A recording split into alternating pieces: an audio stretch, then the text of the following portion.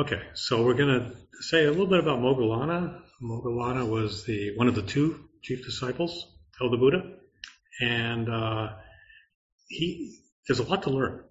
It's really parallels what Marianne was saying in a way, or ties in, because awakening did not happen easily for him, and I bet we might feel the same, right? It doesn't happen easily, and he used to fall asleep.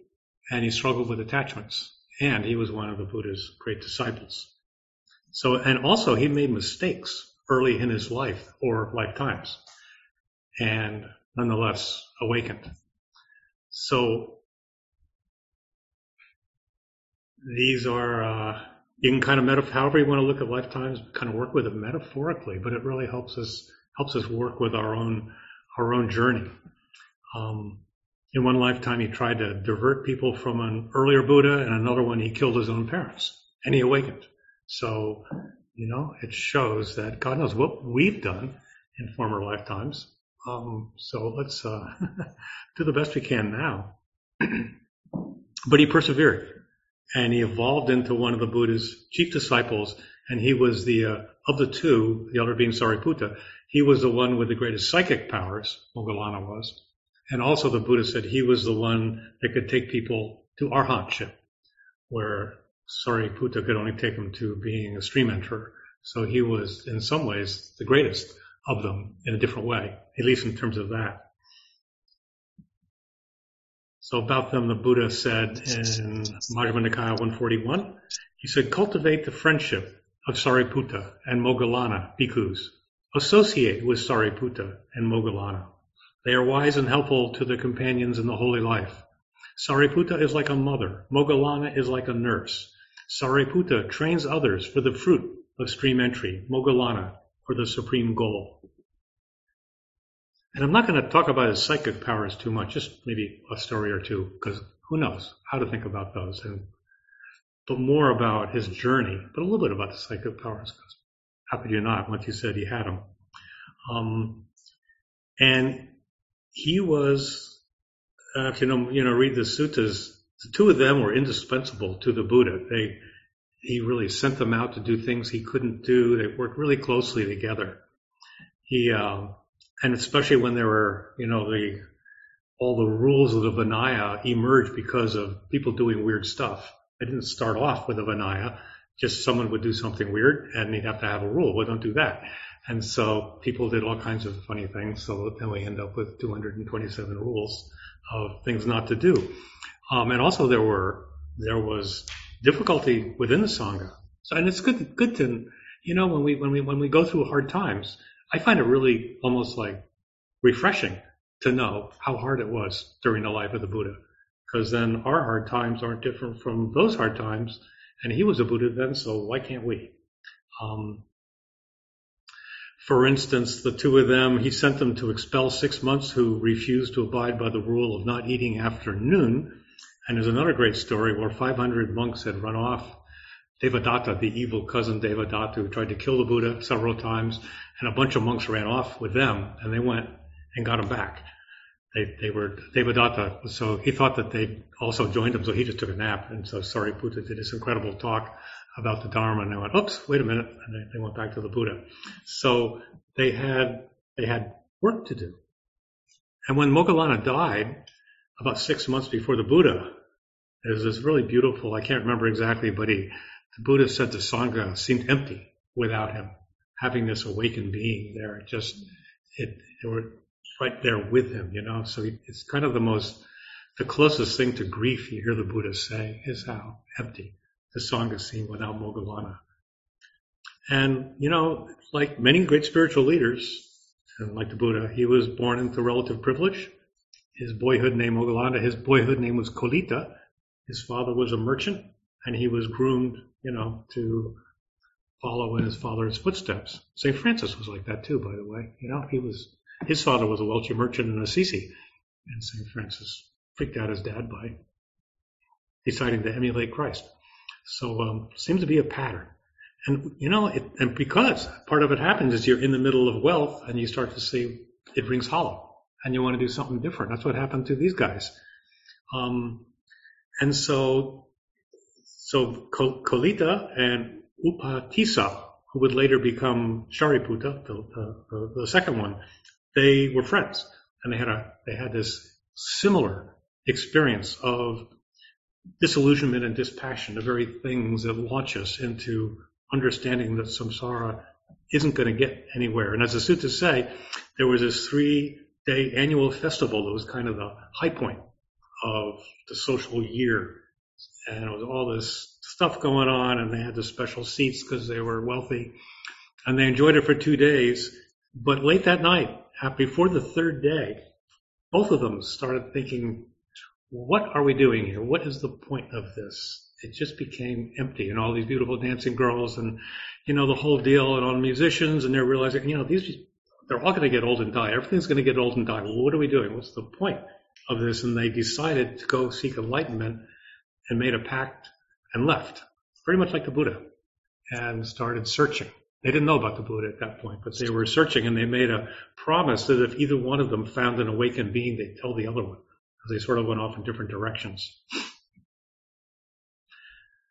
So that's, I think that's relevant because, in a sense, that's a choice we continually remake, moment by moment, in terms of all the stuff, all the diversions here in this season, all kind of giddy stuff, which is cool, it's fine. But do we get sucked in? What do we do? Or, Cybertrucks. How much do we care about Cybertrucks? And, this is into the Tesla truck, by the way, in case you're not a motorhead. But how much attention do we give it? Any attention to what do we do? And in our world, there's, back in the commune, we used to have a word we called tinsel for all the spiritual trappings.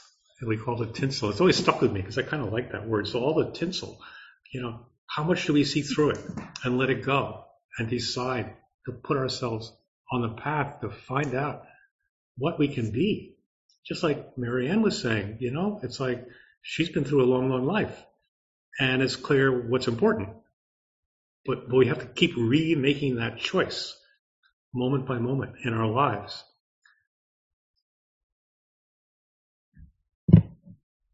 And the fact that you're all here, you could be, I don't know, 2 days before Christmas, you could be all kinds of, fine things, I'm sure, but we chose. We chose to be together because we're making a choice here about the deeper work and the freedom it can bring. Kind of the emperor's clothes fall away. And, certainly when I look at people on the path, they make progress often by making choices and by shedding stuff that would be distracting.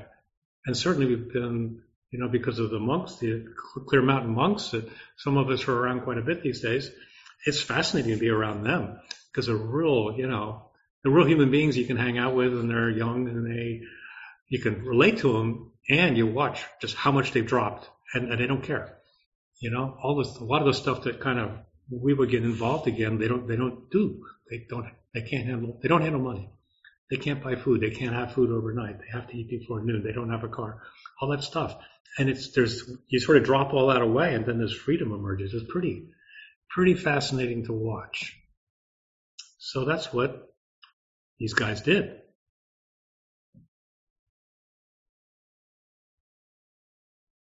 But then what do we do? I think what's fascinating about Moggallana is the prior mistakes are so much a part of the story. It's hard to know with these stories, what's the chicken and the egg? Does the story come first? Did it actually happen, or did you make up the story to illustrate a point? I don't know. But have any of us ever felt that we were just too compromised to ever get there? We're just too much of a train wreck. Forget it. I am never going to be awakened. There's too much baggage, right? We could think that. We could think that. And he might have thought that, but he didn't. Because this is a repeated refrain in the great stories of the Dharma, is people that by any measurement are way worse than anything we've ever imagined. There's Moggallana, who killed 999 people, the first serial killer in history, became awakened, tried to kill the Buddha. And then in Buddhist tradition, there's the Milarepa, who killed all of his uncles and nieces and nephews because of how some of the elders had behaved towards his mother, and he became a Buddha. So, no matter what, we can go ahead. We can go ahead. And sometimes those give us an ability to empathize, the things we've done, the things we've seen, and we can relate to others who are difficult. So in terms of the story of Moggallana, in a previous eon, he was a version of Mara. And Mara was a great obstructor of the Buddha. And they know when the Buddha awakens, Mara is trying to stop him in all kinds of ways. So Moggallana himself was in some way a version of Mara. His name Maradusi. And the Buddha at that time was Kakusananda. Supposedly there's like Buddhas over many eons and they appear and disappear. It might be pre-Big Bang. Sometimes I wonder how you think about that, There was sometimes when they talk about Big Bangs, there's a whole school of thought that this happens repeatedly and then there's another world system before that. You just don't know. So we can have an open mind. But this gets really arcane, but supposedly this Mara took possession of a boy, and that possessed boy then attacked Kushananda's chief disciple and threw this Moggallana version into a hell realm for thousands of years. And then he became, but he still emerged and awakened. So I hope that doesn't sound too esoteric, but it helps me, I just think about it, just in terms of breathing that in, that we always can. Or whatever, even whatever political figure we may disagree with the most intensely, that person could awaken. I really try. I do that in my heart and head sometimes. People that I just find completely reprehensible what they're doing. I won't name any names, but they could awaken. They can awaken. They may awaken. So to really bring that into our hearts and think about ourselves that way.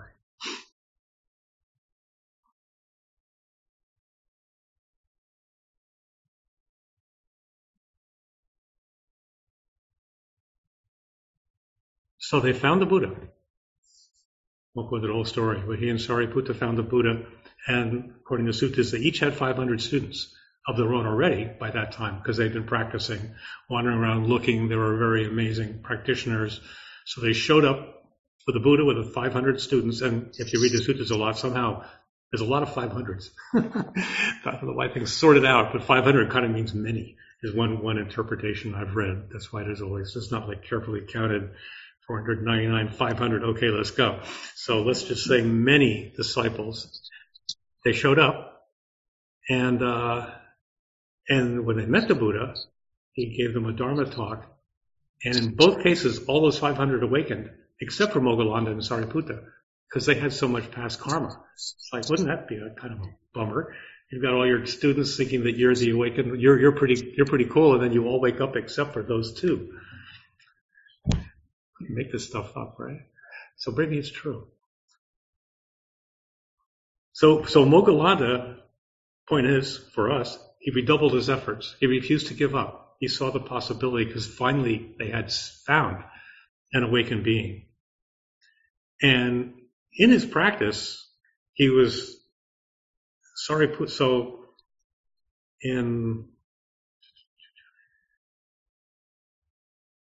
the Buddha, he ranged about 500 miles, 350 I guess it is, and the eastern side, where there's Bodh Gaya and then the Rajgir up there and Vulture Peak is kind of in the eastern side, which was the Magadha kingdom now. But if you ever go to India, you can see there's this whole area where he was a lot.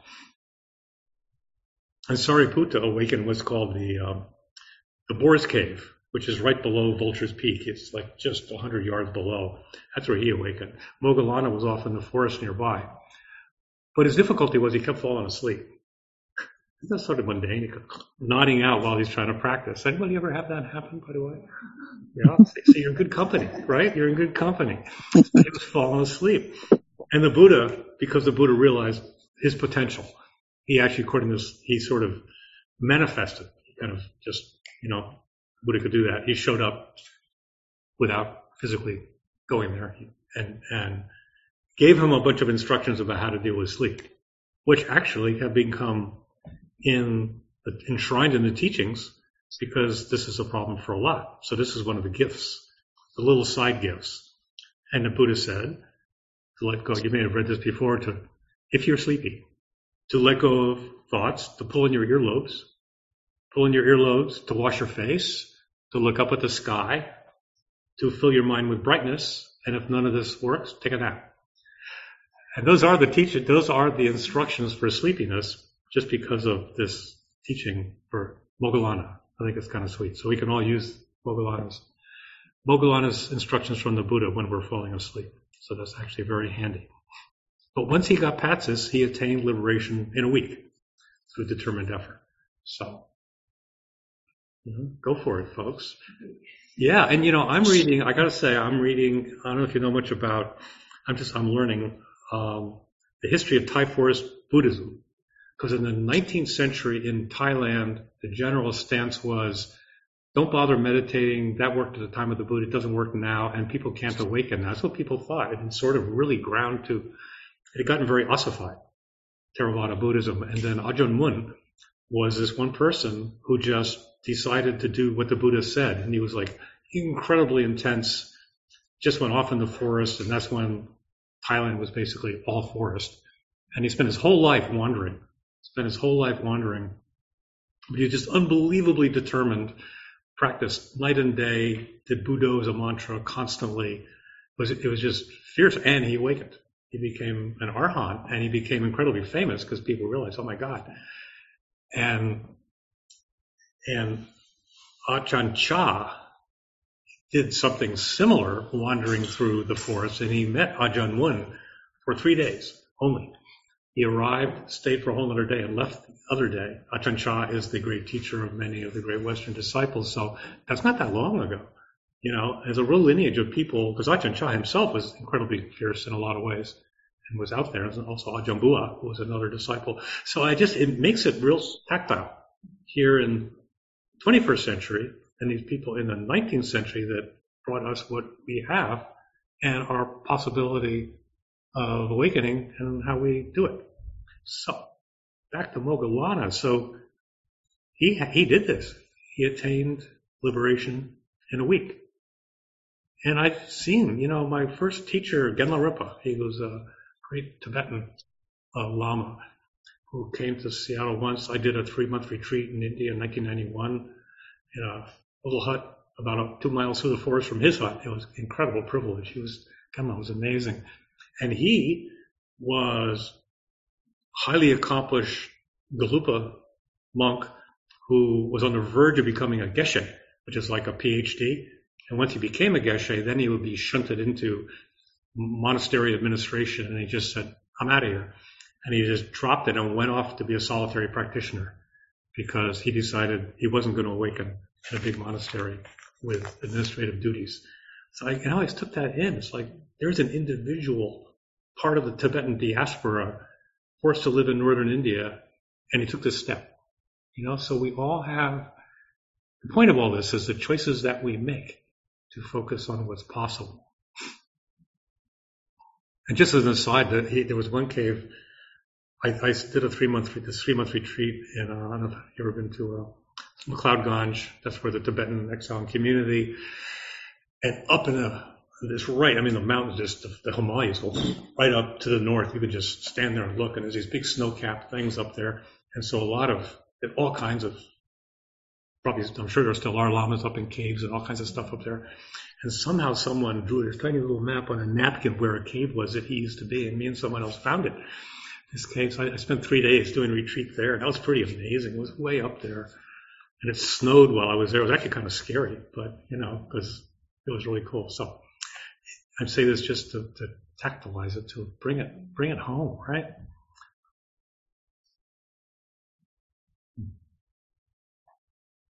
And Steve Armstrong, a lot of us know Steve Armstrong. He practiced with U Pandita in Burma. Very fierce kind of practice.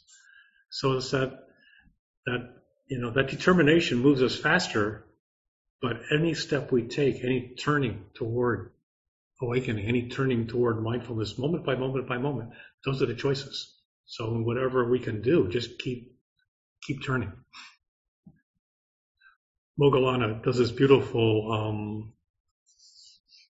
proclamation of his life. He says, living in the forest, subsisting on alms food, delighting in the scraps to come into our bowl, let us shatter the army of death as an elephant does a hut of reeds. A master of concentration and knowledge, Moggallana, gone to perfection, a sage in the dispensation of the detached one, with concentrated faculties, has cut off his bonds, as an elephant bursts a rotten creeper. The teacher has been served by me, the Buddha's teachings has been done, the heavy burden has been dropped, the conduit to becoming has been uprooted. That goal has been attained by me, for the sake of which I have gone forth, from the home life into homelessness, the destruction of all the fetters. Isn't that powerful? Just a powerful statement of what that is. I just love that. Very fierce, right? So, I think it's beautiful. We're in this little circle here because Mariana was just talking about, fierce practice in the middle of setbacks. A lot of people going through what you've gone through would just be, I don't know what they'd be binge watching, just trying to mark time while life went by, I guess. And the same with you and Bruce and Sean, you went through all kinds, Bruce went through, is it okay if I share that Bruce went through cancer and Sean has MS and pretty much can't move around much. You can't leave hardly, or I'm not sure your current status is. So forgive me, but there's all kinds of constraints and they turn to practice. So it's a powerful bunch of choices. And I think these great beings, they didn't just get there by happenstance. They got there by the kind of choices that we can make in a happy way, not to be tight and, feel bad if we don't do that all the time, but to just be inspired and keep choosing. That's the way I try to look at it.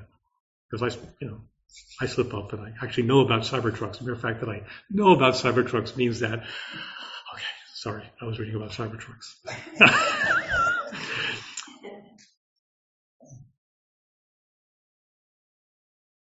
And so maybe it's because of how deep he had to reach, I don't know, but he was considered this master of psychic powers, and he was able to tap his inner sense of contact to encompass the mind of others. And the Buddha said, be mindful inwardly and outwardly. And we may all get hints of intuition, partly because of that. If you pay attention, you get more intuitive. You can see that all the time. He sort of took it to this whole other level. So he knew what everyone was thinking. Well, of course, the Buddha did too. If he wanted to, he didn't invade. It wasn't like, my understanding is the Buddha wasn't like omniscient in the sense that he knew everything all the time, everywhere. But he could just pay attention. He knew what someone was thinking. He could go somewhere else. He had this ability, you could say. Moggallana was pretty much like that. And there's a couple cool, in the suttas, at one point the Buddha was dwelling with 500 monks again, and all of whom are arhats. And Moggallana joined the group and he just scanned everybody with his mind and realized their attainment. And this poet who was there realized what had just happened. And he stood up in the group and recited this poem saying, Moggallana, great in spiritual power, encompassed their minds with his own, and searching, he came to see their minds fully released without acquisitions. So it kind of brings, it wasn't just a bunch of monks sitting there, he saw that they were arhats. And the more we clear our minds and the more we develop compassion, so we're turning toward the needs of others, not being self-absorbed, but kind of leaning outwards. Then this in incremental ways, this happens in our lives too, or even with our partners. Like Ellen and I going through this thing we've gone through. I've just been listening to her and feeling what's going on with her and just trying to tune in and respond. And she's been so. I'm not saying anything special, but it felt like there's a lot of intuitive kinds of things because of our practice. So it manifests for all of us. Not about me, it manifests for all of us. Just getting out of our way. So I look at what Moggallana demonstrates as helping to inspire us. And there are some funny stories. There's one when Sariputta was deep in meditation and Moggallana saw a demon come and pounding on Sariputta's head. But Sariputta didn't have psychic powers, so Moggallana said, how you doing, Sariputta? And he said, I just got this headache all of a sudden. I don't know why I got this headache. He said, oh, that's because a demon was pounding on your head. He couldn't see it. So I love these stories. I love these stories. And there's another one when, Moggallana and this monk Lakana were coming from Vulture's Peak, and Moggallana sort of smiled.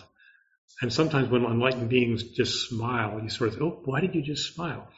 And he said, well, I'm not going to tell you right now. Let's wait till we get down to where the Buddha is because you won't believe me. So they get down to the Buddha, and then Moggallana said he'd seen this Preta spirit, that an earthbound entity who was shaped like a giant snake engulfed in flames, and he was being chased and pecked at by vultures or some other kind of spirit. So he saw this thing happening that the other guy couldn't see because he had these powers.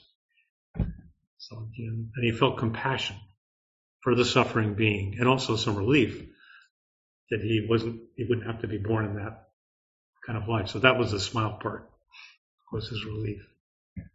So take that as you will.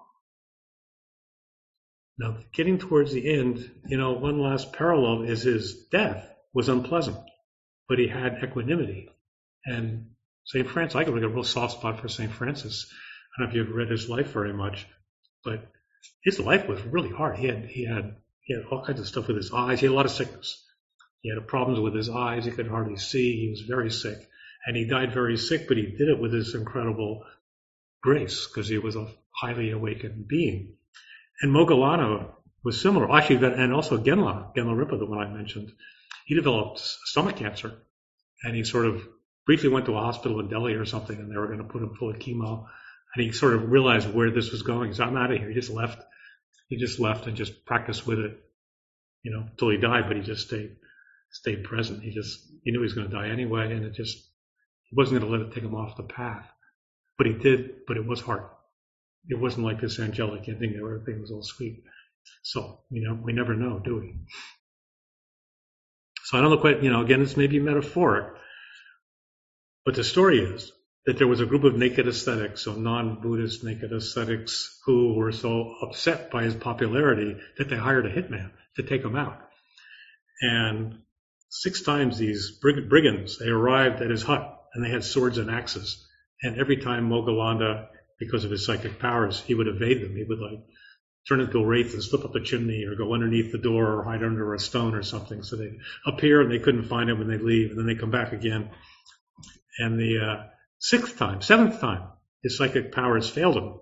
And when the brigands arrived, there he was, and they killed him. So the story goes that he wasn't actually trying to evade death through all that. He was trying to keep them from suffering the karmic consequences of killing an awakened being. And he had his own, even though he's awakened, he had some little karmic imprint in there that it didn't quite work at the last bit. So he died.